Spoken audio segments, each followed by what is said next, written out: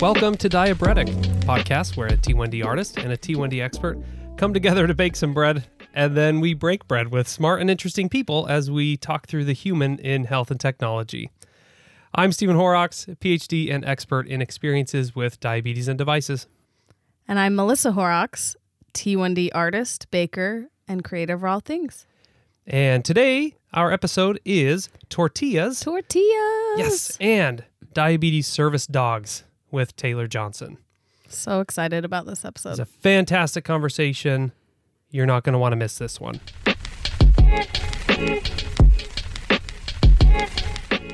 All right, our bread for this episode is tortillas. Yes. Taylor mentioned it's one of her favorite foods. Her third favorite food? I believe third favorite Carb. Okay, yeah. Like carb Specifications. specific food. I don't know. But We get this conversation every once in a while about, when we talk about, okay, well, what's your favorite bread, whatever. It's like, well, bread's not my favorite, starchy thing. So here's my thing that I actually like the most, but bread's pretty good. But tortillas are bread. Yeah. They're flatbread, and they're super good. Yeah. We've never made flour tortillas before. We haven't? No, I feel like we made corn we have tortillas. made corn tortillas on multiple occasions. Mm-hmm. Really good. Very different process, though, Yeah. from these flour tortillas. There's no developing of gluten and the strength in the dough in that way anyway with corn, because there's no gluten in corn. So this is a whole different tortilla experience. Beast. Only because we tried to make them with our two toddlers who were insane today. I don't know, something's in the air, but it was tantrum, tortilla, tantrum, burn tortilla, scrape the skillet off, and then we gave up and made them later. Yeah, much later. So, which actually worked to our benefit. yeah, because we So- gave the kids food. They were just hangry. So we fed them, and then they were cheerful little hellions. I don't know. They're always... It's always madness. over Bread here. tip, feed the kids so they're not crazy. No. But so that time frame was actually super useful because those couple of tortillas that were so early on and then that got burned, they were way too thick. We were trying to get these rolled out. We were trying to get them to work, and they just wouldn't. Mm-hmm. And usually, and here is an actual bread tip, whether this is tortillas or something else that needs to be rolled out, whether we're talking pizza dough, whether we're talking something like an enriched dough that needs to be rolled out like cinnamon rolls or something like that, if the bread won't do it, if you try to roll it out, push it out, press it out, whatever it is it's trying to It do, keeps shrinking back. it's elastic, right? Comes King right of sound back. effects over here.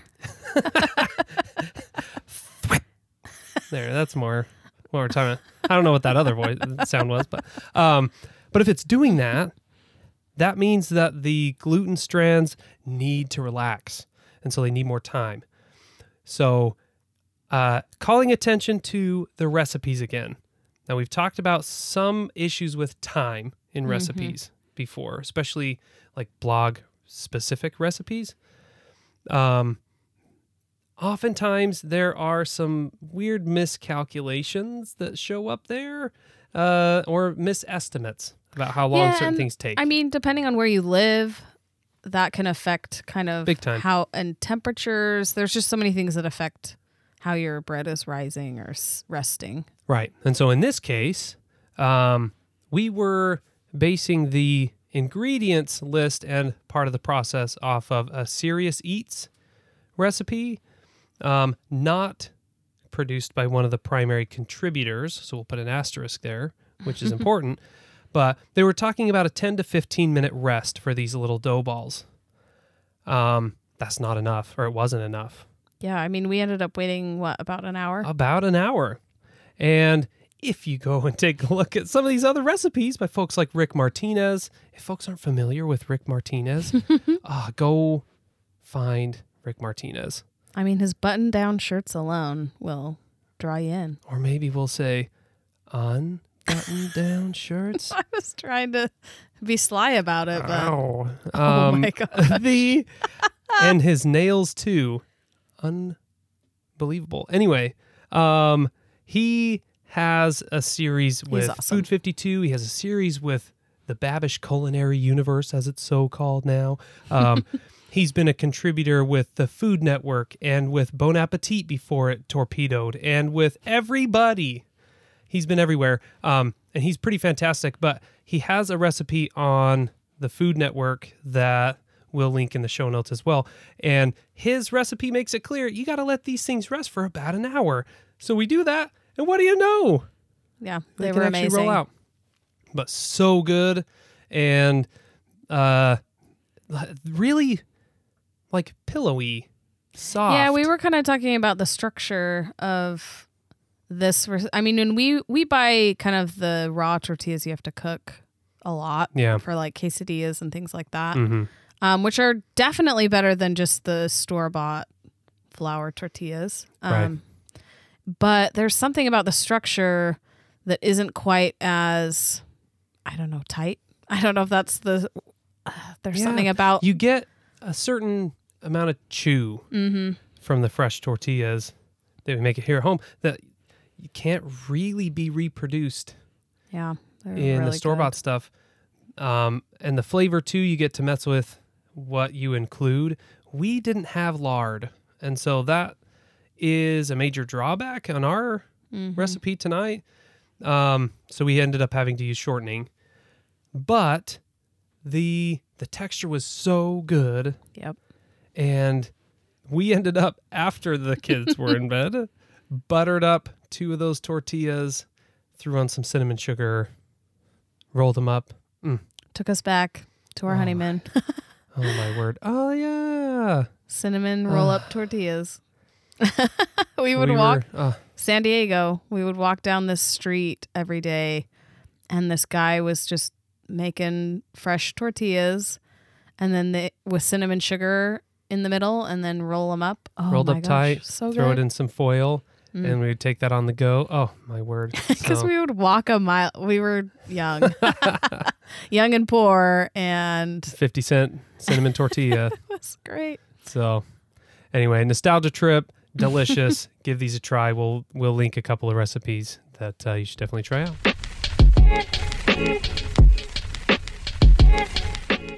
All right, our guest today is Taylor Johnson. Taylor has been active in diabetes-related work, generally speaking, for quite some time. And you may have seen some of her work related to medical racism, things like insulin affordability and diabetes and health generally. She is also a board member of the Diabulimia Helpline, something that we will touch on here as we talk through some of these things as well. But one of the things that she has written about and talked about quite a bit, especially the last few years, has been diabetes service dogs or service animals generally, especially her dog, Claire. And hopefully we will have a chance to spend some time talking through what that experience is like. And so, Taylor, thank you so much for joining us. Yeah, thank you so much for having me. So we usually like to start out with this big picture question. What is your relationship with bread? And what is your relationship with diabetes? All right, so bread is probably my 3rd favorite carb. I'm a true Southerner, so potatoes, rice, fight back and forth for that top 2 spot. Yes. And then bread. Tortillas, depending on whether or not you count them as a bread, probably be above general breadish, like white bread and things like that, and then normal breads. But I love Fair bread. enough. Yeah. I love Tortillas bread. are totally bread. Flatbread is bread, right? There we go. Yeah. So tortillas count. Absolutely. I'm in Texas, so tortillas are essentially a food group. Yes. So there are a couple times that I've had folks who have answered that question by basically saying, listen, starches in general or like carb things in general, I'm there. So bread, whatever. But I'm very specific. I feel strongly about my carbohydrates. Yes, understandably so. I am too, frankly. So, and so what is your relationship with diabetes? Diabetes and I have a complicated relationship. I usually refer to it more as a situationship because it really changes. It really kind of ebbs and flows. It's not always the healthiest relationship, but I think we're definitely Sure. doing better now, kind of 15 years in, than we were in the first five, certainly. So I think I have a pretty healthy relationship with diabetes. I try pretty hard not to characterize diabetes or make it something like it's outside of myself. So even Yeah. thinking about it in terms of a relationship, I don't do that often. Oh, okay. Because for me, it's just like I have two hands. I need glasses because I have terrible eyesight. My pancreas is kind of and we have to work around it. But it's not this big other thing. It's just Yeah. one of those things that's a part of who I am. I have to live with it, and we take it day by day. So that's a really interesting point, and I'm glad that you raise that in the context of me asking about this as a relationship, right? Because it does that. My language, and I guess this is me kind of looking inward in the way that I'm framing things as well, because that does imply something external, Hmm. right? And certainly a diagnosis is an external thing, but the experience is not, right? And Yeah. so there's a lot of kind of moving parts to that stem from disability studies. And I think that's a really interesting framing. How did you get to a place where that's kind of your understanding of kind of you and diabetes at this point? Because I know you said that there have been a lot of changes and shifts in the last 15 years, right? Yeah, so I'm a mental health educator. That's what I do. I'm a 9 to 5. I spend a lot of time talking to people about how they view various things and thinking about mental health. So conversely, I spend a lot of time in therapy, and we talk about framing a ton. And one of the things that I kind of realized probably around the year 10 mark is that if I had to think about diabetes as something that existed outside of me or something that I had to conquer, it wasn't productive. I Yeah. always felt like we were in a really like tug relationship and like back and forth where when things were going well, it was great, and when things were bad, they were really bad, and I had no ownership of them Mm, because it was outside of me. yeah. So being able to really kind of take ownership of being a diabetic, having that experience, and also taking more ownership over my treatment. So I Right. went like 2 years without an endocrinologist, which was an experience, and insurance. And so I became the only person responsible for my diabetes. It was mine. And Yeah. for me, that was a really freeing experience. And it was hard, but it also really kind of changed how I saw what I was doing. And I'm a control freak. I admit that about myself. I like having my hands in all of it and having full control of all of the moving parts. Yeah. And so really being able to just kind of, this is who I am, this is part of my experience, I find really empowering. Yeah. And that's that a lot of that kind of shifting language and over time language that you're talking through there is really fascinating. And I also very much appreciate the way that this is being framed in relation to mental health discussions as well. Because in the context of chronic illness in general, and diabetes specifically, mental health can often be framed, especially in clinical spaces, as an aside, Hmm. as something that if you can get a reference for a therapist, that's often a kind of offhanded, well, they're all good kind of response, and that's not particularly helpful or productive, It's right? not. My dearest wish is that we would do some kind of mental health check-ins as frequently as we see endos or as frequently as we see kind of PCPs and get blood work done, and starting a diagnosis, do those kind of check-ins, because my relationship has certainly changed with diabetes over time. I don't know anyone's relationship who hasn't kind of Right. gone through different stages. And so I'm like, periodically, just check-ins would have been nice for someone to ask, like, how are you doing? How's it going? Where are we? How have the last 3 months been? And not Right. strictly been talking about my A1C. Yeah. Or let's scrape those numbers from the devices and see what they say. Right. Because even in the context of those endo appointments and others, even when there are conversations about mental health, I understand that they are trained as endocrinologists, right? They're not trained as either psychiatrists or therapists. And there's some very particular ways of going about that conversation that require that kind of training, right? It really does. And that's what I'm so kind of happy to see more and more folks who are type 1 and in mental health. That's certainly how I shifted gears in college and ended up going towards mental health versus I was totally one of those kids who was fascinated by doctors because I saw them so much. And I was like, oh, I want to be a doctor. Right. And I had a very kind biology teacher who was like, in college, who was like, you absolutely don't want to be a doctor. You don't. You don't want to be a doctor. You're not going to fail my class, but you're going to come real close to it. You hate this. Please take your psych major and go talk to people. And I was like, fair. And he's totally right. I would have been a terrible doctor, but I love mental health is a much better fit. But yeah, those are the things you learn is that there's such specific skill sets in how we have conversations and how we talk to people. Matters so much. And so as a mental health educator yourself, connected to some of those circles in particular, do you find that it is easy to find therapists and others who have that training that have some kind of background or understanding with chronic illness or disability? Because it seems like some background and connection makes a big difference for those who are living in diagnosis, for lack of a better term. Yeah, absolutely. I think it's hard. Finding a good therapist in general is hard just because that relationship has to be a good fit. Finding someone who specializes or has that experience in chronic illness and has like a conception of it that probably isn't going to be more harmful to folks with chronic illness is difficult. Right. And from the standpoint of someone who's working towards licensure to work with folks, a lot of the training that therapists go through isn't the most disability friendly.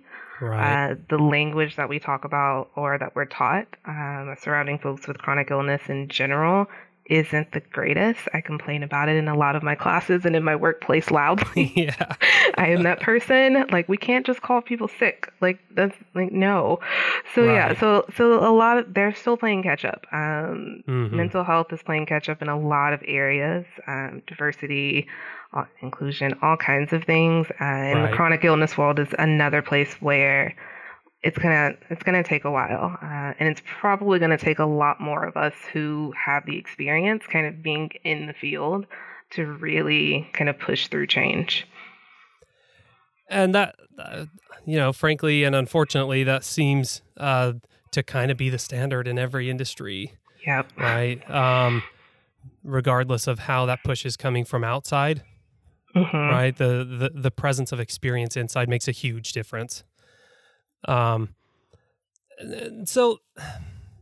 a lot of this conversation around mental health and various resources and things related to diabetes, chronic illness, disability.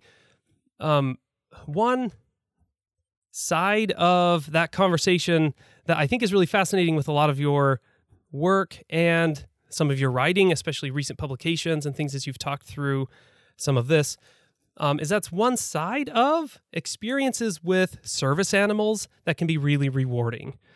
And so I wanted to ask you kind of how you first got involved with or connected with service animals and trainers. Yeah, absolutely. So it's a process. I don't think people, certainly not people with fake service dogs, I don't think people realize just how involved and how much work it is to get a service animal.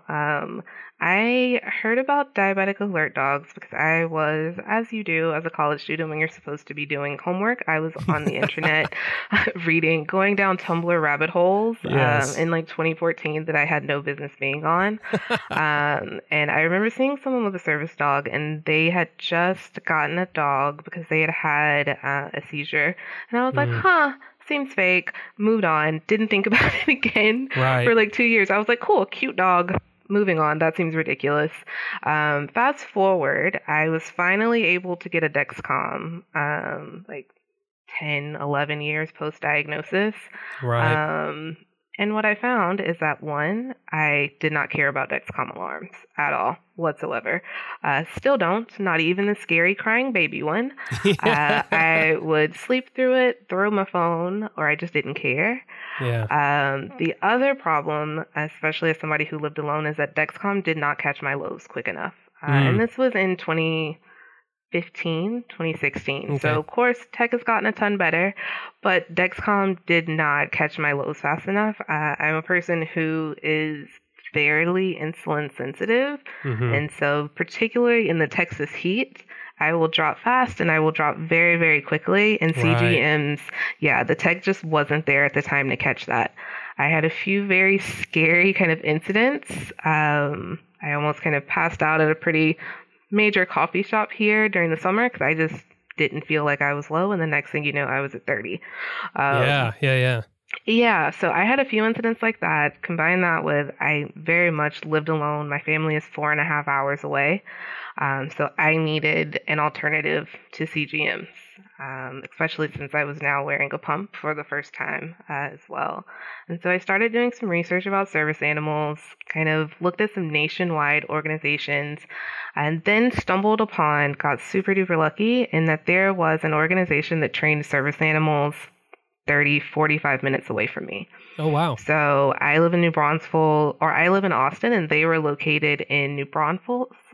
So like 30 minutes. It was really kind of super lucky. And I definitely think Claire and I were meant to be because the odds of that happening are pretty wild. And they were really picky, which is what kind of sold me kind of on them versus trying to get a dog through other organizations.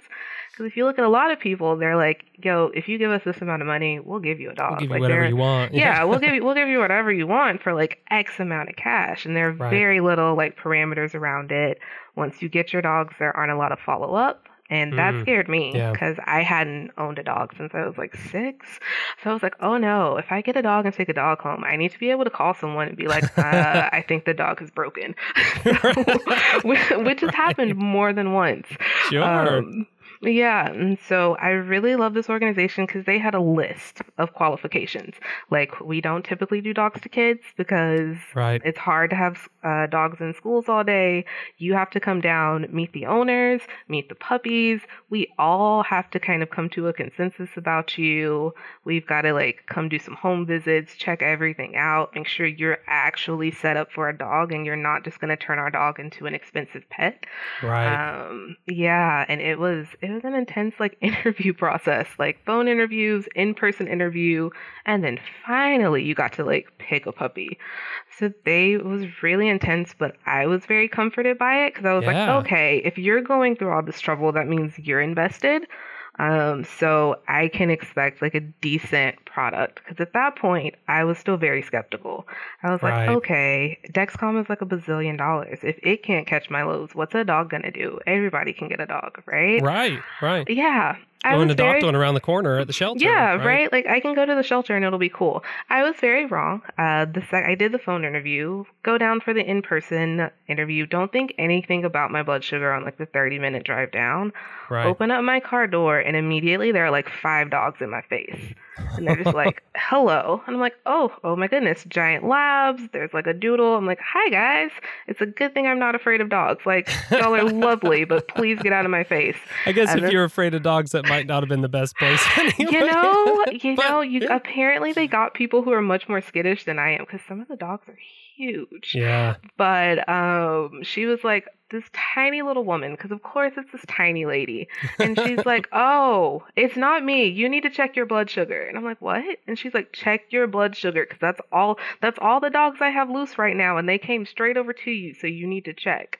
And so I, sure enough, pulled out my little kit, tested my blood sugar, and I was at like 240 something. And wow. They all got treats, and I was a believer at that point. Yeah, so from there, that's wild. Yeah, it was a really crazy experience. It was like I did not think this was a real thing, but it is. They're freakily good at what they do. So what I didn't know is that, well, and I guess this is probably particular to some organizations or entities that are training, right? This wouldn't be necessarily uniform across the board, but the process of training would have to start as puppies. Yeah. Right? So that makes sense. But I hadn't necessarily thought about that relationship being established that early on. Yeah, absolutely. So you, like, the organization I got, Claire in particular, you typically had to wait until they went out to test new puppies. And their kind of particular orientation is that they go to shelters and test shelter puppies. Oh, okay. Or they take like police academy dropouts. Right. Because they already have like the basic obedience training. Right. And so often they have a work drive. It just may not be to catch criminals. Right. So they go and test shelters, and so they will call and they're like, "Hey, we have these puppies. They've been tested. We think they would be great. Come meet the puppies. See if you kind of form a connection with any puppies." But yeah, so I met Claire. I think she was 8 weeks old. Oh, okay. Yeah. Yeah, like she was super young. little when they got her from the shelter. She was actually my second choice. I try not to say that too loudly because she'll get grumpy about it. Because I was a woman who lived alone, I wanted a large male service dog, right? Like I wanted a giant dog. I love big dogs. I grew up with big dogs. That's what I wanted. I ended up with a golden retriever who was clearly the runt of her litter, and that's why she was dumped at the shelter. Claire is, yep, you hear me talking about you. Here she is. She is. Yep, she is all of 45 pounds. Yes. She is half the size of a normal kind of golden retriever. And we love her. All the sass makes up for it. But we definitely had to go. We had to like play and bond with the puppies. But she started we did her first like public access outing where we went to a restaurant, had lunch, walked around in Target with her so she could practice how to be out in the world when she was 9-10 weeks old. Like, wow. She was an itty bitty puppy. Yeah, it's funny kind of hearing that process with such a young dog and thinking about my own dog that's now almost 10 years old. Aww. And how difficult it would be taking her in and around places because she simply was not trained in that way, right? But they would have to be trained in those kinds of spaces and different types of scenarios from very early on to avoid that kind of skittishness in scenarios where they will be, right? Yeah, so they kind of do. They went everywhere. So they went out and like sat and practiced kind of laying down and placing while a marching band practiced, or like in their kennel they would play thunderstorm noises. Oh, wow. Or like sound. We live in Texas, so like sounds of gunshot recordings and like any kind of random things to get them as desensitized as possible. And like, granted, common misconception is that service dogs are perfect and they're never going to act out in public, and like that's not true. They are still puppies. Yeah, they still get startled. Certain things will still, Claire will look at me and be like, "Yo, what is this?" And I'll have to be like, "It's okay, we're fine." Plain noises are a whole experience, but for the most part, yeah, it's pretty intense training when they're little, just to really get them pretty unflappable. Yeah. So what does that training kind of process look like after that initial period when, because was she still living there with them for that period of time with that initial training before coming then and living with you? Oh my goodness, yes. So they have to stay at the kennel. It's so hard, but they are essentially doing training just like we go to work. So Yeah. they did training and then they would have nap time and then often they would continue to do kind of training and socialization where they would Mm. have kids come down or they would take different batches of puppies in the house to get them used to being house trained. And they would take them on separate outings and things of that nature. So she kind of stayed at the kennel. Typically, service dogs are finished training if they're trained by an organization at about a year old. Oh, okay. Yeah, so the year is typically about the mark when they go home. Stubborn Boots down here came home a little early because she is truly sassy and she came Yes. home for her first home visit because once they hit like 6 months or so, we started doing home visits. Oh, okay. Right, it's a Acclimating. process. That Yeah, whole, yeah.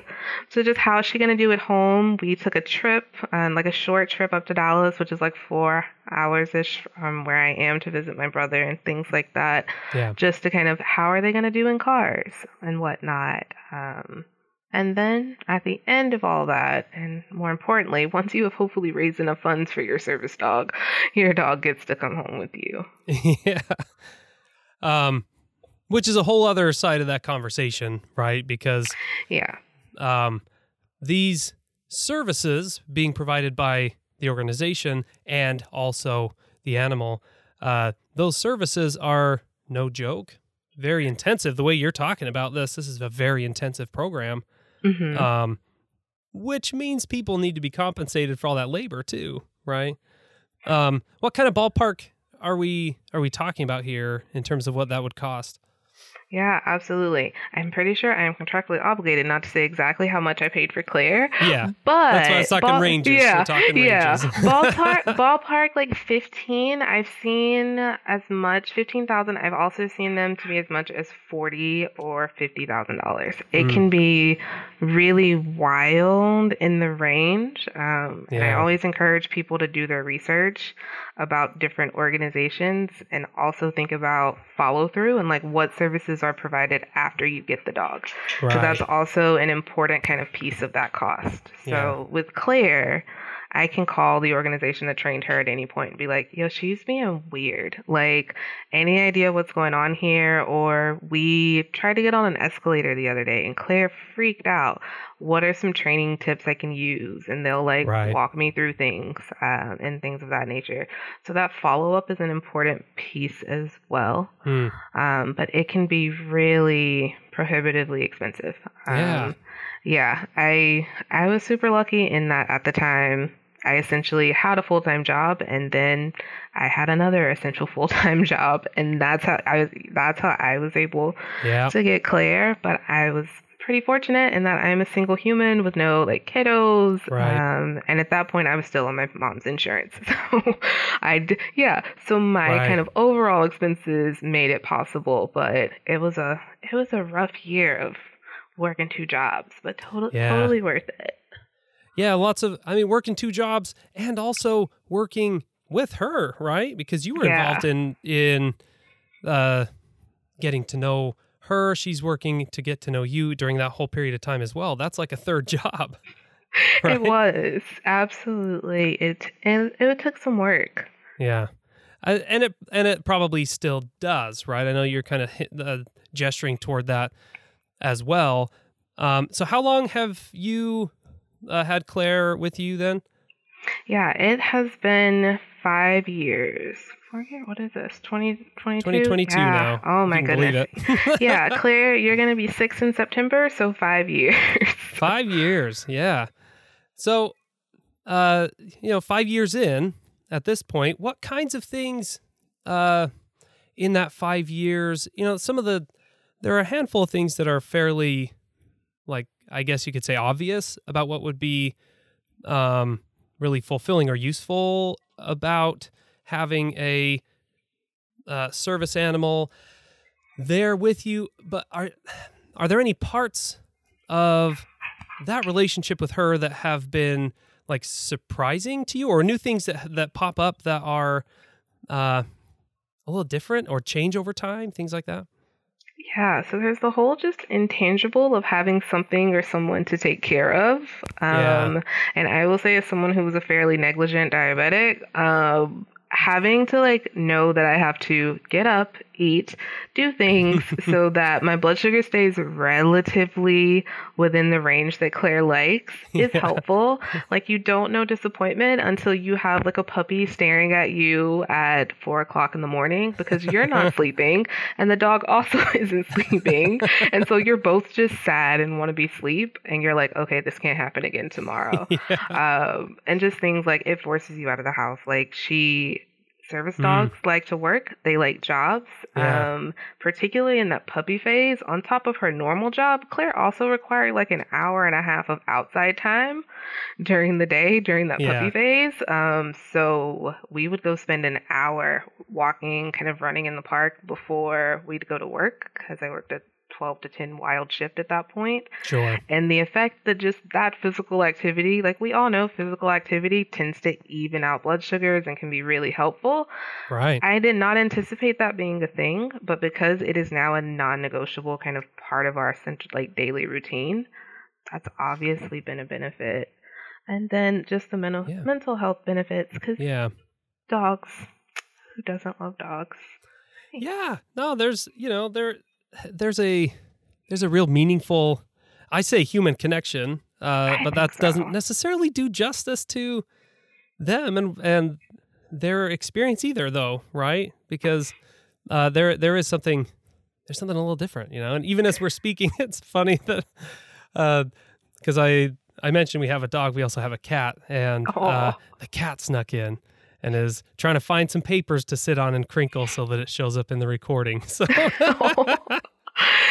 but so I wanted to also talk a little bit about your chapter in the recent publication Undoing Diabetes. This was edited by Heather Walker, who was a previous guest on the show, and Bianca Frazier, who will be upcoming as well.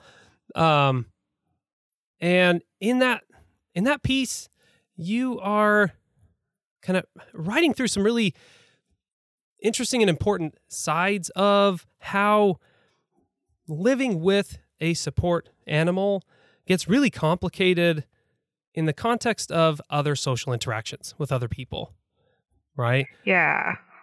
And so, yeah. So I was wondering if you could speak a little bit to like what got you to writing that piece, and then we can talk a little bit about what you were kind of doing there. All right. So it's interesting. I think I saw the kind of initial call for kind of abstract and things and thought like that is for people who are going to write much more like academic-y, have real cool things to say. I'm not even like going to do this. And then I got a DM, I think from Heather and maybe Bianca, and they were Yeah. like, "Hey, we would like to include something about service animals." And I think again, I was like, hey, this seems like it's going to be very kind of a lot more serious than anything I have to say. I don't necessarily know if I have the right experience for this. And also, there's no way I'm going to be able to talk about this unless I talk about my experiences as a Black person, Right. because that changes how I experience diabetes in general, how people Mhm. interact with me, and it certainly, for lack of a better word, colors my interactions with Claire as well, Yeah. because I am a part of different service dog communities and things like that online, and my experiences and the experiences of other kind of non-white service animal handlers are like our experiences are very different. Right. And so it's like, I'm not sure what y'all are looking for, but I'm absolutely like, that's gonna have to be included. Yeah. So just a forewarning. And so what was their response? I mean, I now have some kind of background and interaction with them as well. So, but what was their response as you were kind of negotiating this space? Yeah, they were like, well, yeah, we've seen your Instagram. We don't think that that's going to be a thing that you wouldn't include. Yeah. If that's been a big part of your experience, please feel free to describe that however you'd like. And I was Yeah. like, oh, okay, that makes me feel better. And so, so we have this piece then, how it has come together, and there's the title, and I'll put the title out here because I really like this. The Please Don't Pet: Reflections on Life with My Diabetes Alert Dog. And it starts out with this incident at the San Angelo Hotel. It was San Angelo, right? Yeah. That was, I was going to say, so I got my master's in 2018 and had decided, like, okay, I'll make the drive out to San Angelo. It's not super far from Austin. It'll just be like a fun little date, like a fun kind of overnight trip. Go with my mom and my sister. We'll do some nice stuff, maybe stop, have lunch on the way back. Be a fun time to just kind of walk the stage. I had never been to San Angelo because most of my program was online. So I was like, oh, we'll go. Won't be a big deal. Booked a hotel. Service animals are allowed at hotels. Let's just say that now. They're allowed everywhere people can go unless it is going to pose a significant health hazard and or they are misbehaving. Right. So literally get there. It's kind of late. We go to check in. I kind of have my bag, have Claire. I always have her kind of attached to my waist. So I use a leash that kind of has her attached to my waist, and she just kind of hangs out beside me. The second I step in the door, the lady behind the desk kind of starts, "You can't have a dog in here. Absolutely no dogs." And I was like, whoa. I was like, all right, let's kind of back it up a little bit. And I was like, I'm sorry, maybe you can't see her vest or whatever, but she's a service animal. She's a medical alert dog. She's here with me for the night. And the woman's like, absolutely not. There are no dogs in my hotel. I was like, excuse me. I was like, I get that. I was like, I know that that's probably the normal policy and whatever. I was like, but she is a service animal as kind of defined by the American Disabilities Act. She is here to assist me with a disability. And she was really kind of emphatic. No, absolutely not. No dogs in my hotel. You need to get out of here. And it was a really kind of ugly incident that lasted 2-ish hours. That only resolved when I called the owner of the kind of service dog org where I got Claire. Right. Kim often describes herself as a mediator. She's like, if you're too upset to have this conversation with this person, just give them my phone number. Let me talk to them. I know the law backwards and forwards. I can explain it to them.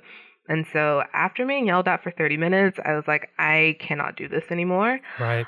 So I gave her a call and I was like, hey, this is the person who my dog was trained with. Can she have a conversation with you? Maybe something that I am not saying just is not sinking in. Right. And so she refused. She refused to kind of just take my phone and do it. And so then I had to give Kim the number to the hotel to have her to call, and they had a conversation that way. I don't know entirely what was said. I do know it was not all pleasant.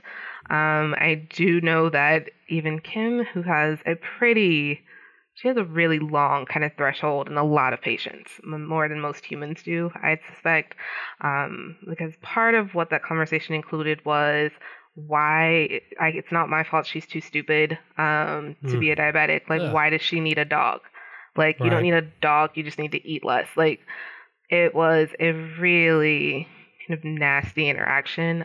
I don't think anything that bad has happened since. Yeah. Certainly, we've had kind of access troubles, but that has been the most aggressive kind of way someone has questioned Claire. And that aggressiveness is so gross. It's just so gross, right? And the way that you talk into that, I think, is really important, right? Because one of the things that really struck me in reading the way that you narrate this story in your chapter and then hearing you relay that here as well, it becomes fairly clear fairly quickly the way that resistance to the presence of service animals becomes a kind of a proxy, more or less, right, for resistance to a person. Yeah, it often gets very personal very, very quickly. Yeah. And often I'm like, this is not about the dog. It generally, particularly here in Texas, I've lived here all my life. I understand. Yeah, I'm real well versed in that particular kind of flavor of racism where it would have, if it wasn't clear, it would have been something else. Right. And so certainly that interaction in particular, San Angelo's West Texas. There aren't a lot of people like me who look like me there. Certainly not a lot on graduation weekend. Right. So I think she was just like not having it. And that often comes with the assumption that because Black people are criminal, I have a fake dog. Of course. Right. Yeah, like it has to be a fake dog, or that I stole my dog because she's a golden retriever and Black people only have pit bulls and Dobermans. Like it's weird, the assumption for sure that people have. Well, and then when that became not clear, or that became clearly not the case, as that was reaffirmed by someone who wasn't you, right? Yeah. All of these gets so like muddy and again so gross.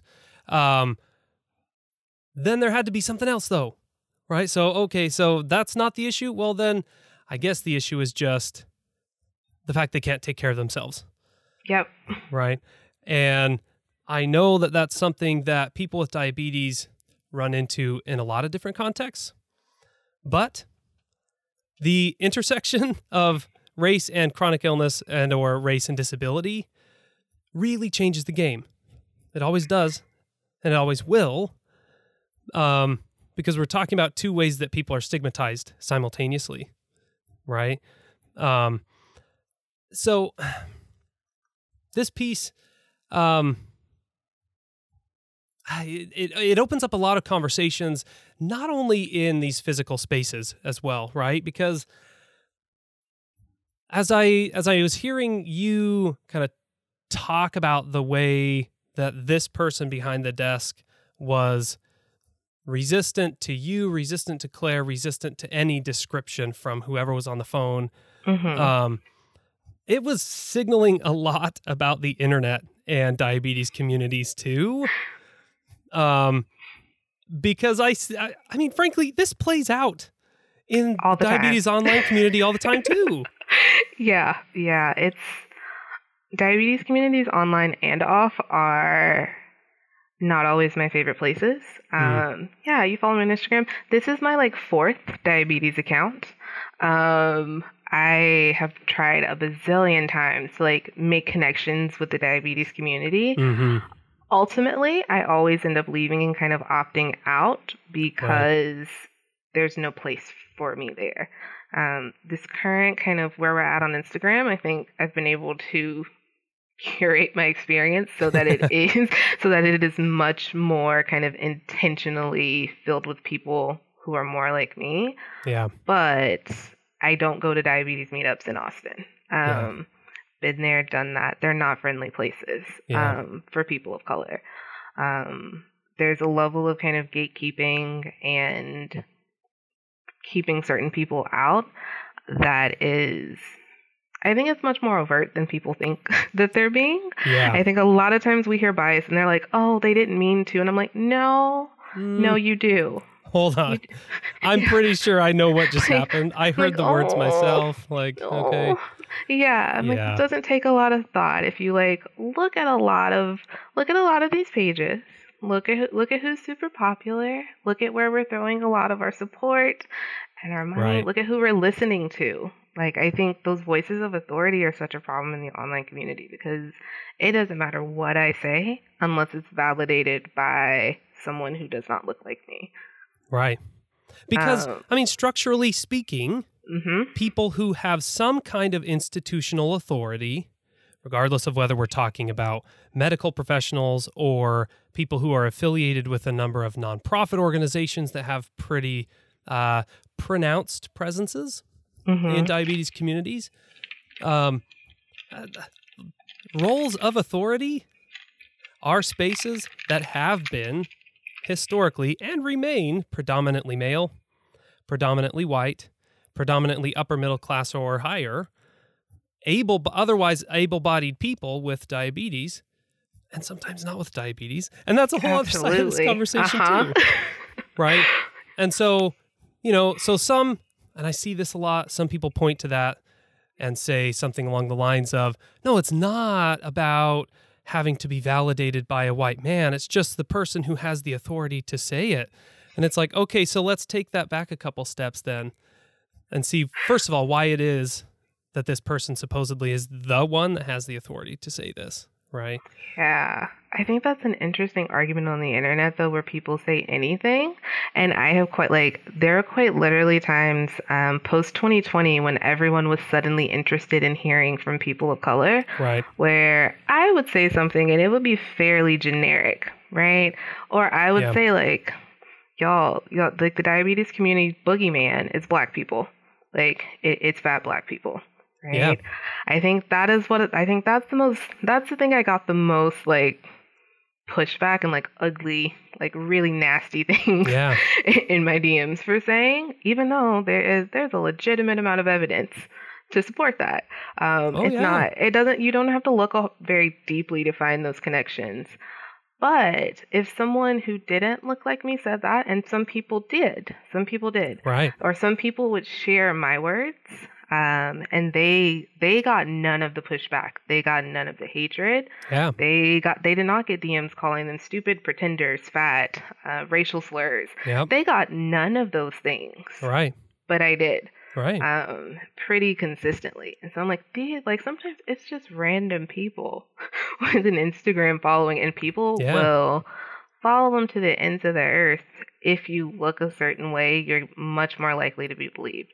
Meanwhile, there's absolutely nothing I can say to be believable. I have credentials. I refuse to put them on Instagram. Right. Like, I think it's unnecessary. Like, you shouldn't just believe someone because they put random letters behind their name. Exactly. But even in a recent post, like, the number of people who are like, "You're so well spoken. You're so well thought out. Like you think so well. You explain this so well." And I'm like, well, it is my job to like facilitate conversations about mental health and discuss mental, like, illness and mental health challenges. Like, this is quite literally what I do and what I went to school to do.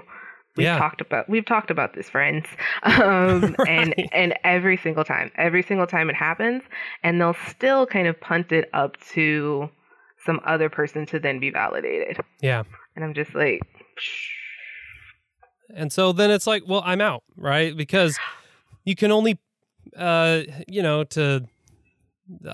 don't know why my brain went to a random biblical reference. This is absurd, but to kick against the pricks, I don't know why that is, but I like that double entendre of pricks, right? It's not worth all of the energy and well-being to continue to kick against the pricks when the pricks just won't leave anyway. Yeah. Right. And there were some pretty high profile, I guess you could say, cases of this kind of, it's calling it pushback is bogus because it was racism. There was some serious racist backlash to some of the most benign content simply because there were black people being highlighted, right, by some of these organizations, again, nonprofits, things that have a pretty big presence. But the disgusting, vile racism that came as a response to that, the people that were the target of that hasn't gone away. No. Right? The organizations on whose platform and or on whose account this was happening, that's long in the past. They don't have to think about it anymore. Right? So, yeah, that, and we've kind of gone into that realm of diabetes online community stuff. It gets really messy. It's so messy, and I was gonna say a lot of it I try to stay out of, and I don't really care about. For sure. The absolute undercurrent of racism, classism, and ableism, frankly, because for a bunch of disabled folks, whether we accept that descriptor or not, people can be really, really ableist, which is part of my experience with Claire, because even other diabetics will be like, I don't understand why you need a dog. Right. Like, just get a Dexcom. And I'm like, well, it doesn't. I'm glad it works perfectly for you. This doesn't work perfectly for me.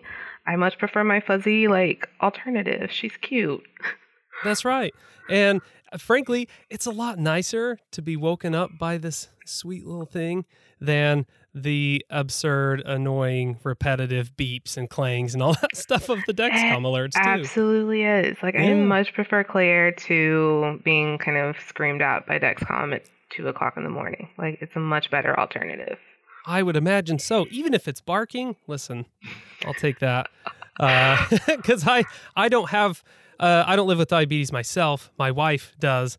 And so those, it's not a Dexcom, but that CGM alarm, I mean, it wakes me up every time, right? But but this gets back to that issue. I am the one often that wakes up and then checks on her and has her do a test or whatever.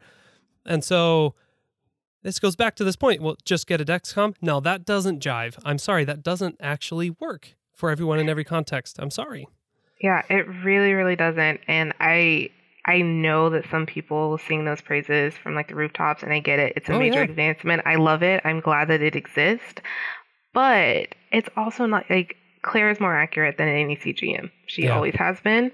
Very rarely is Claire wrong. I have had very few experience where Claire has alerted and there hasn't been a reason for it.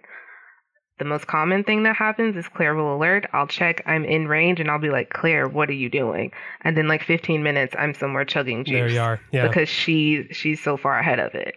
So yeah, it just, for me, it works out a lot better.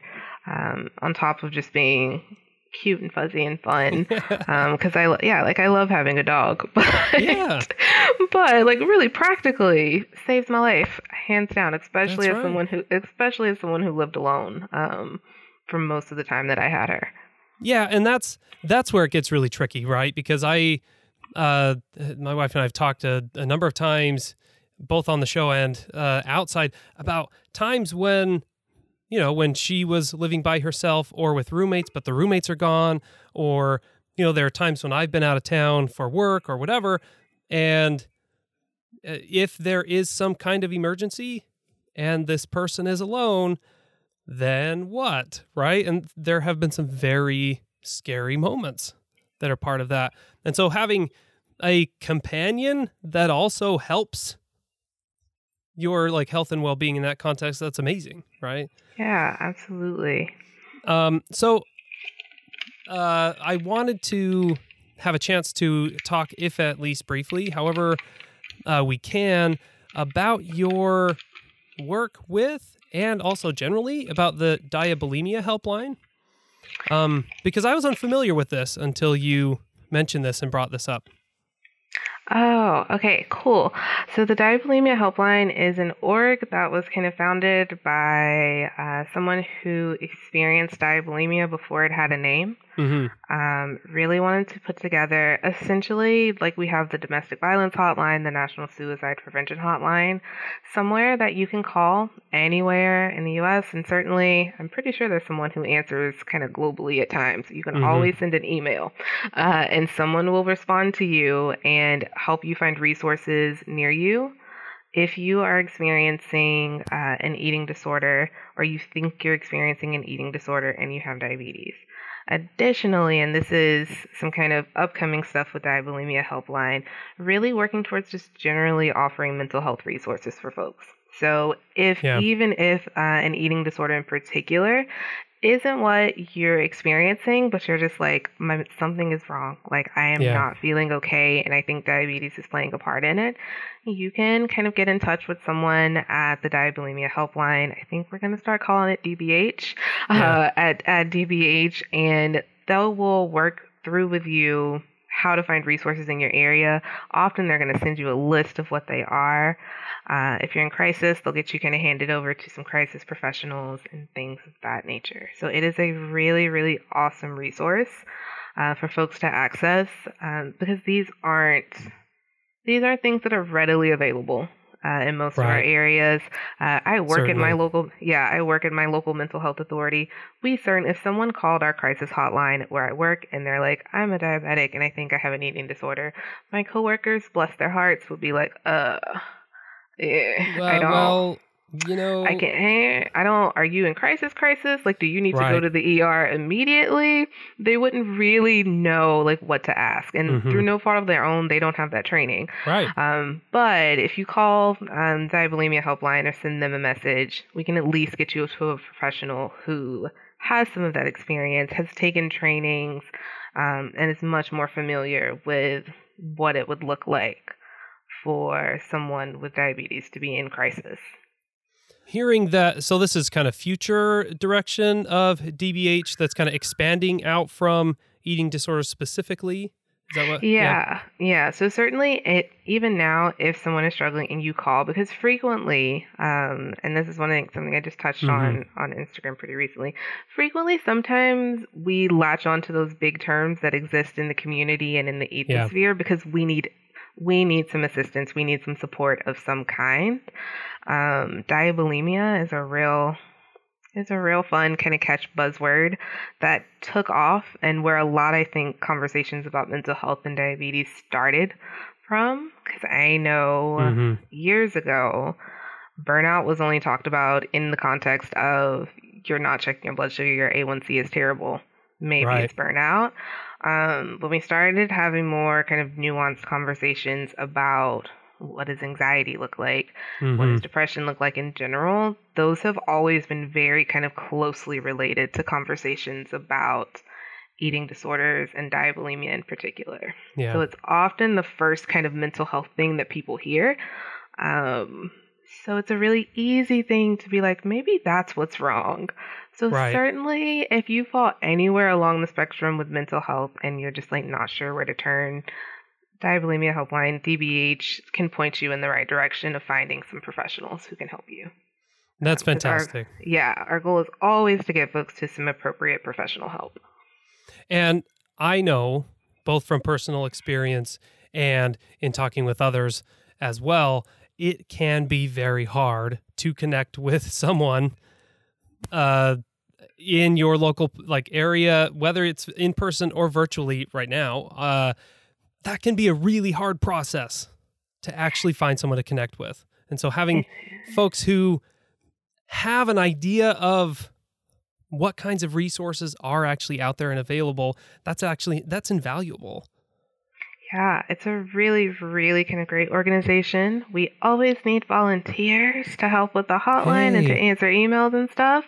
Folks, we always need kind of dedicated volunteers. But yeah, absolutely. And most of the people who are involved with DBH have been involved for years. So they have a ton of experience, really non-judgmental, because a lot of us have been where the folks who are calling in have been. Right. So is the website diabulimiahelpline.org? You would think I would know that off the top of my head, but it is diabulimiahelpline.org. Okay, so diabulimiahelpline.org, and we'll have this in the show notes as well as the phone number that's listed there. All of the ways to be able to connect with these folks who have connections to the resources that folks might need. So, Taylor, thank you so much for coming on the show today and talking through all these things. It's been a really, really great opportunity, and I appreciate it. Yeah, thank you so much for having me. I know. I'm sorry. I'm getting an alert and a very angry dog face. Well, that's a perfect time for us to wrap things up.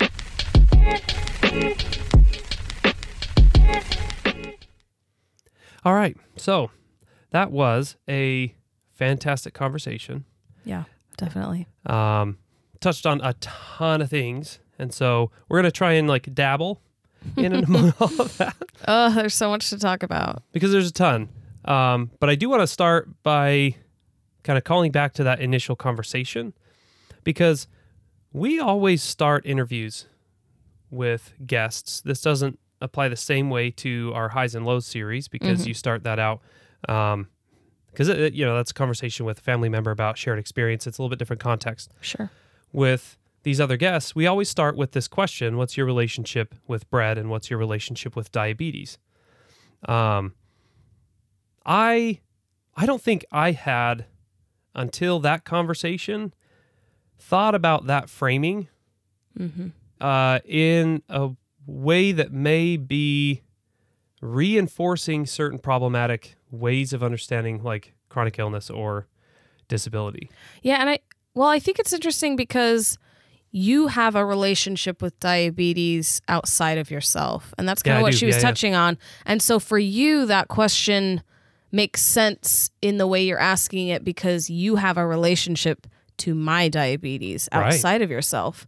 And I love that she brought that up because I hadn't really thought about it either because it is just a part of me. Right. And I don't have a relationship to it so much as what is your story? Like, what is your, like, you know? Yeah. So that is a really interesting point as, you know, it's something that lives within you.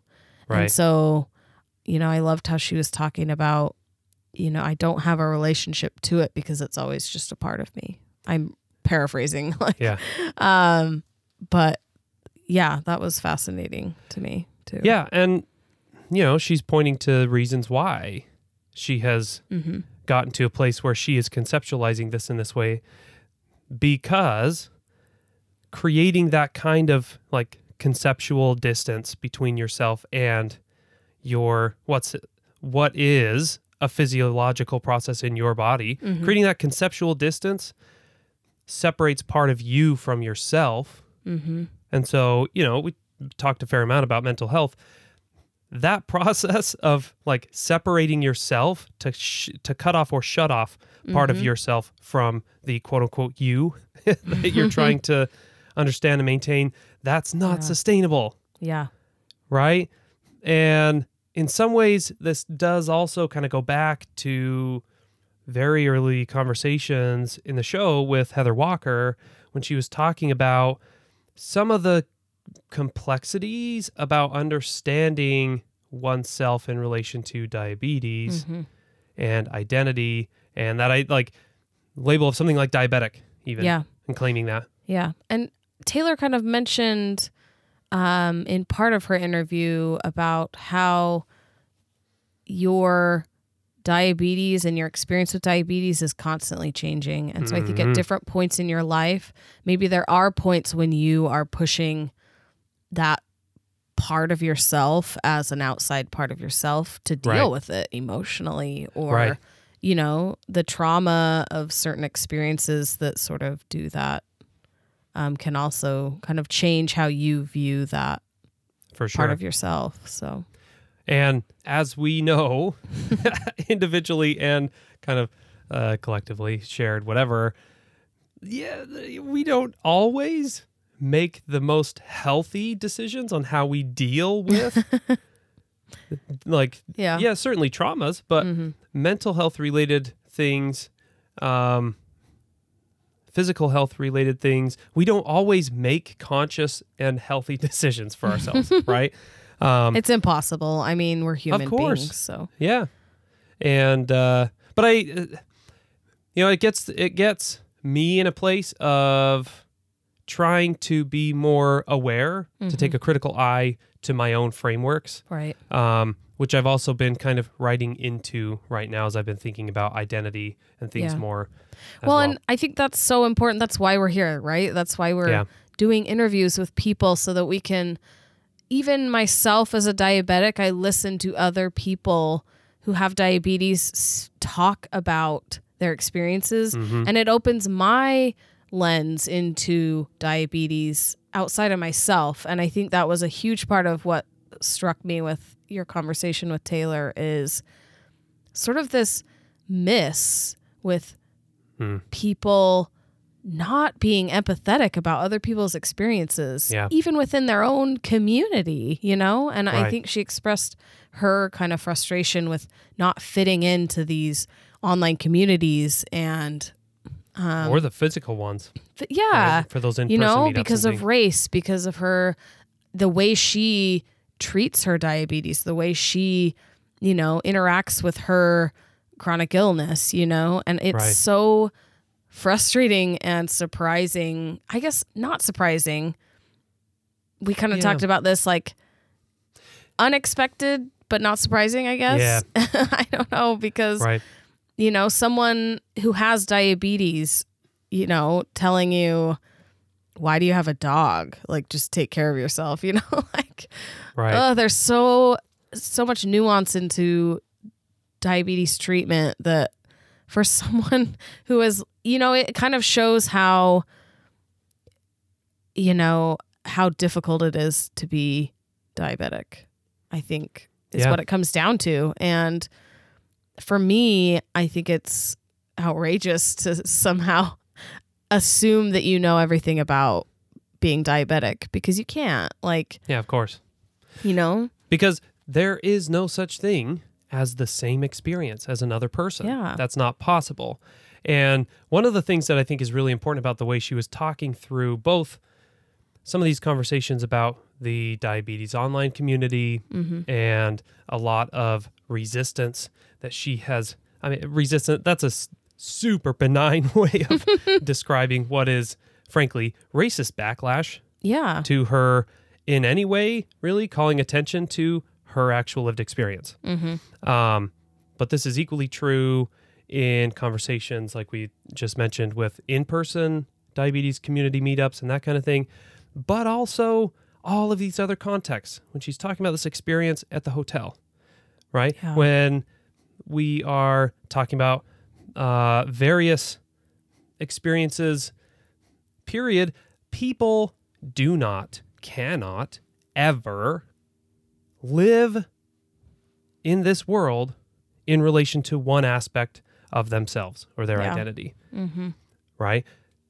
One's chronic illness or disability is a Yeah. part of that, but a lot of the way that we were talking through this here makes it very clear. We exist in relation to our racial identity. We exist in relation to our gender identity. And this expands into, I mean, spaces like this hotel. This also then intersects with class identity and obviously disability and all those things that we don't ever just live as, right, as diabetics. Right. That's not a thing. Right. And so, but here's what's important though. It is assumed that that is possible. Right. And so when it's a diabetes community, supposedly that's the thing that brings us together, Right. right? And so if one is otherwise normative, right, experiences their position in society from otherwise normative intersections besides this chronic illness, that doesn't ever really have to be talked about because the norm can go unmarked. Right. That's part of why and how norms function, right? And so expressing experience outside of the norm, then being met with that kind of pushback and resistance because it's raising all of those issues in this space. This space isn't about those things. And it's like, well, no, actually, You know what? It is. it absolutely is. And who are you to police like what I'm bringing into my community experience here? Like, Exactly. who are you to tell me I can't talk about my race or my gender or my experiences? You know, why disclude? I think there's a lot of that sort of exclusion of, well, we don't want to bring that in here. We Yeah. don't want to talk about that here because we're talking about this. And it's like, well, this is part of that. Like Yeah. her experiences at the hotel was not just about her disability. Or the dog. Or the obviously. dog. Yeah. You know, it was about her race. It was about her, you know, not being believed as a woman, as a black woman with an alert dog, you know? Right. And she kind of, I don't know if this was in her article or what she talked about on In the interview. in here, the yeah. interview, but she talked about, you know, she had to finally talk to this other white woman on the phone to basically clear it up for me, Right. you know? And that's disgusting, Yeah. Absolutely it is. you know? And that I think that language around disbelief, right? Disbelieving Yeah. experiences of women, experiences of black women in particular in this context as well. There are reasons for that. This is big picture stuff. Right. This is large scale unpacking of American culture. This is reaching back to people like Zora Neale Hurston, Yeah. right? Who made the claim that black women are the mule of the world, Yeah. right? 100 years ago. And the reason she made those claims are still evident in conversations like this one, Yeah. right? And so it gets back to this point of there is no extricating one part of yourself to exist in this space in relation to your chronic illness, or in this space in relation to your race or class or other like random interest, right? In those Sure. communities where it's like, I'm a fan of this or that. You can't just exist in a space in relation to one part of yourself, because that's not you and yourself. You're a whole person. But the gatekeeping maintains spaces of norm and privilege. And I think that's part of the key here, Yeah. right? People don't want to feel like they are in any way connected to these large scale structures of power Yeah. because it's uncomfortable, right? It triggers that kind of white guilt narrative and all that kind of stuff that is really uncomfortable. Yeah. But guess what? The uncomfortability of white guilt Yeah. is not worse than the actual experiences of oppression. Right. End of conversation, right? It's not. Yeah. And so it's something that we need to understand Yeah. and ask questions Yeah. And I about our experience in relation to these things too. Right. And listening, you Yeah. know, listening to someone else and setting your judgments and your opinions about an experience they're sharing with you about themselves, right? Like, and not discounting what they're saying. I think that's hard for everybody to sort of take yourself out of the equation of someone else's existence and their story that Right. they're telling you. You know, I gained a lot of understanding about medical alert dogs, specifically for diabetes, from this interview alone. You know, it's crazy. Yeah. And, you know, setting aside some of my, you know, well, that's something I couldn't afford, or, you know, that's, you know, unreachable, so it doesn't make sense to me. And, you know, we all have those things initially that come into our mind, I think, you know, Sure. of something that's built into us, right? A discrimination that's built into us. Yeah, that- we're socialized. that's into why all you this, yeah. have to become uncomfortable and fight those things that are ingrained in our society, because they're bullshit. Right. Yeah. You know, like, let's keep Right. on working to get rid of these stigmas and, Right. you know, keeping people oppressed for ridiculous reasons, you know? Yeah. And there was a really big example of this in the diabetes online community a couple of years ago. Right. In the summer of 2020, everybody and their dog, bro, right on. Yeah, so funny. Everybody and my their dog was interjecting into this conversation about race and society, right? With the mass uprising globally of people in relation to systemic violences enacted upon Black people and Black bodies. Corporations everywhere, that includes nonprofits, were more or less having to enter the conversation and make some kind of more concerted effort, because a lot was being demanded by the people, right? And so there was a lot of that kind of cultural social pressure. This happened with, no surprise, this happened in relation to a number of the big nonprofits in relation to diabetes and type 1 in particular. And one of those had featured a couple of Black women with diabetes on their Instagram page on a Friday afternoon, put up this feature, general conversation about their experience. And then apparently clocked out for the weekend because there was intense racist backlash that went wild in the comments on this Instagram post. And it was vile. It was horrendous. And these people were being directly targeted from all sides virtually. And it was disgusting. And it was a long time before the organization realized what was happening in the comments and eventually took the post down and then had to make responses and this whole thing. But the point is, the very presence of Black women in that space was seen as a kind of violation of their, quote unquote, their space to talk about diabetes. And that gatekeeping is a big part of, I think, how this plays out in a lot of these different scenarios. But this wasn't the only focus of our conversation with Taylor today, right? And a lot of this conversation about her experience with the trainers and getting Claire and this whole process was something completely new to me. Yeah, really fascinating. I loved how she talked about when she got there and all the dogs came. Oh my gosh. Up to the door like, Test. Oh, something's going on. Whoa, what's going on? Yeah. Oh, good dog. Everybody gets a treat, right? That was great. And that immediate kind of, oh, yep, well, I guess I'm a believer because here we are.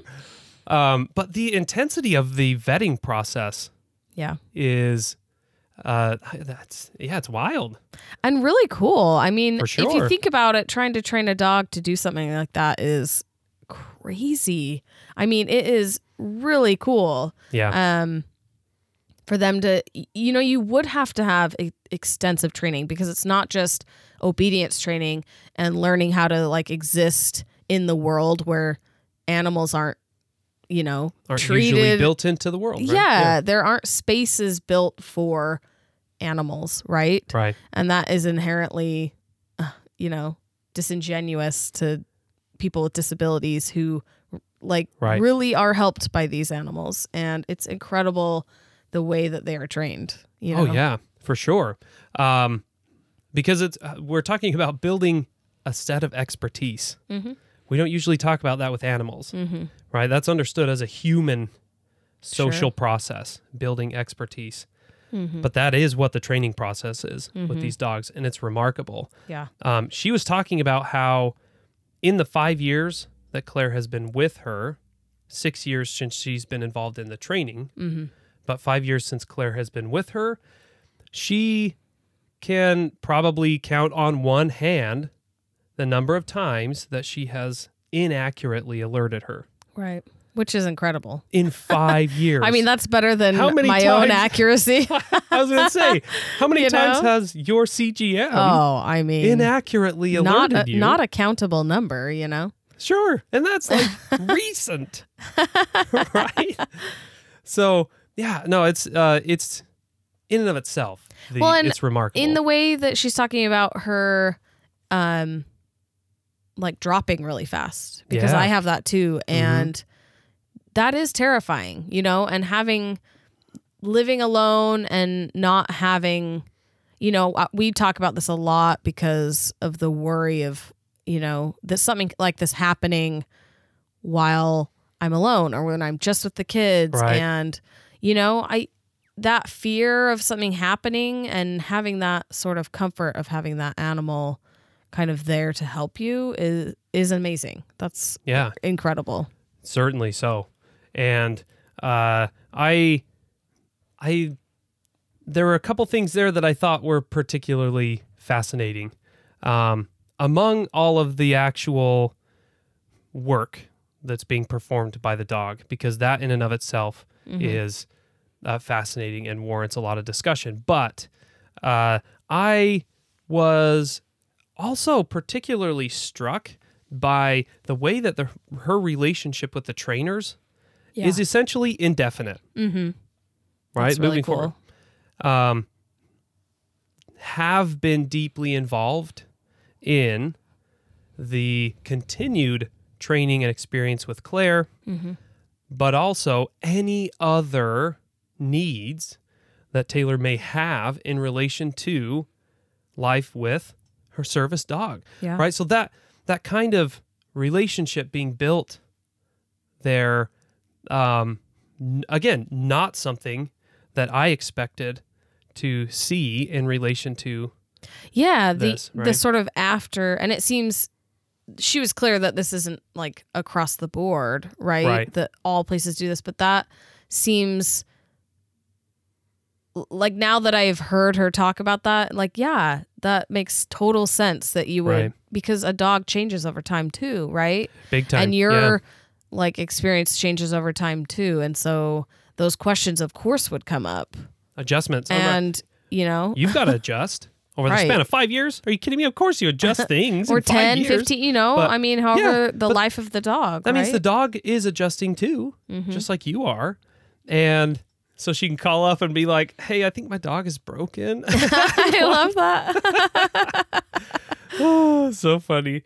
The other side of this too, because we've talked a fair amount about kind of mental health and resources and things.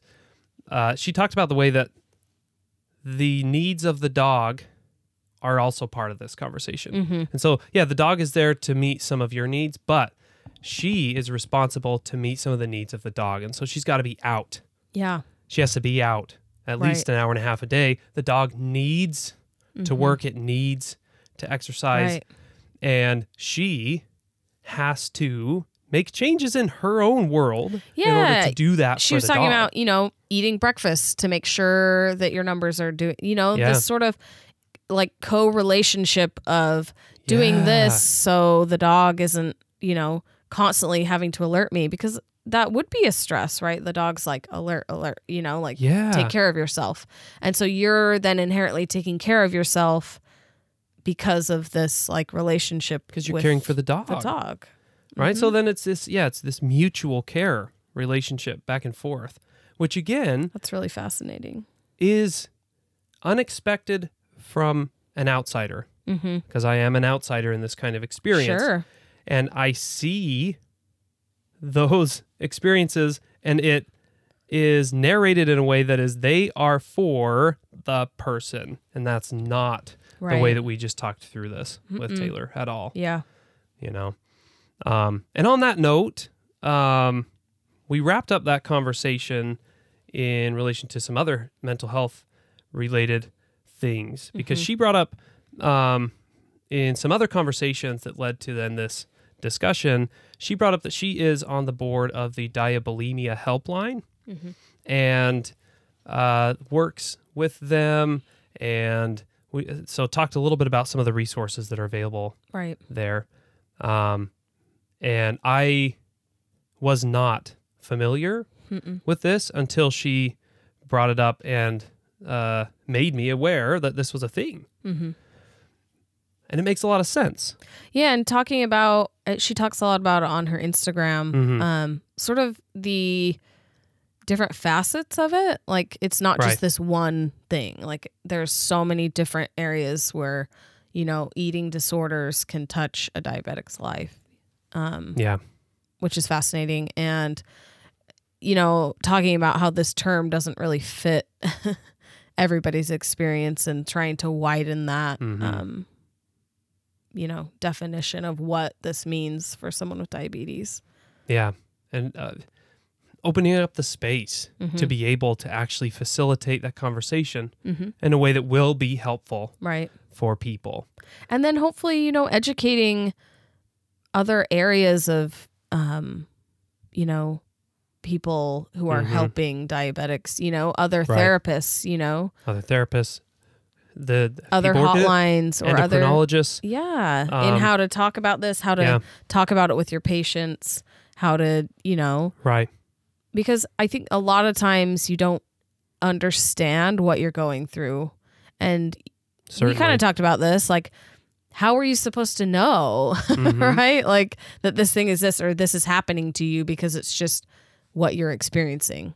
Right. And I think a lot of times in mental health, that's kind of what happens. Yeah. I mean, that's kind of the point of therapy, right? Therapy is, in part anyway, therapy is a process through which you are able to talk with others in order to build understanding about your experiences cognitively and emotionally, and have some language to be able to actually talk about it and Right. understand, right? Building understanding by gaining tools. Right. That is the whole point of therapy. Mm-hmm. And you can't do that without having, first of all, some kind of language Right. to use to have a conversation, Right. but also then access Mm-hmm. to those resources. Definitely. And I think that's a big issue.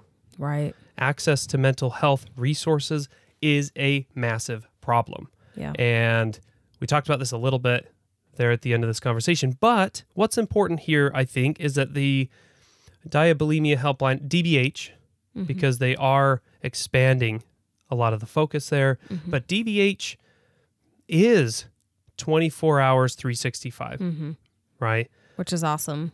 And they are there to help connect you with people who can help and who might have some of those other resources Right. Within your available networks. within your networks, and or within your like general vicinity if you need them physically. So we will be linking the website and providing the phone number for the Diabulimia Helpline in the show notes down below here. But as we mentioned, it is diabulimiahelpline.org. And the helpline phone number is 425-985-3635.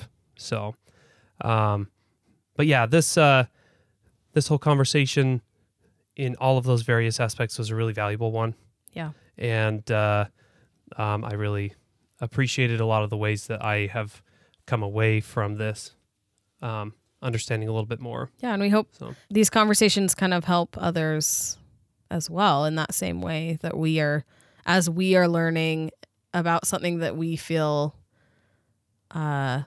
particularly knowledgeable in, right? sure, yeah.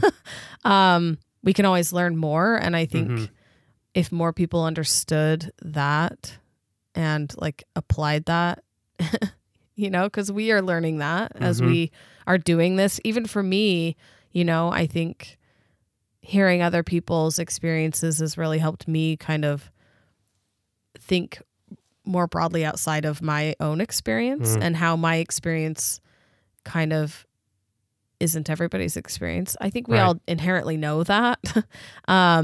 But to be reminded of it more frequently is a good way to try and, you know, live your life outside of yourself.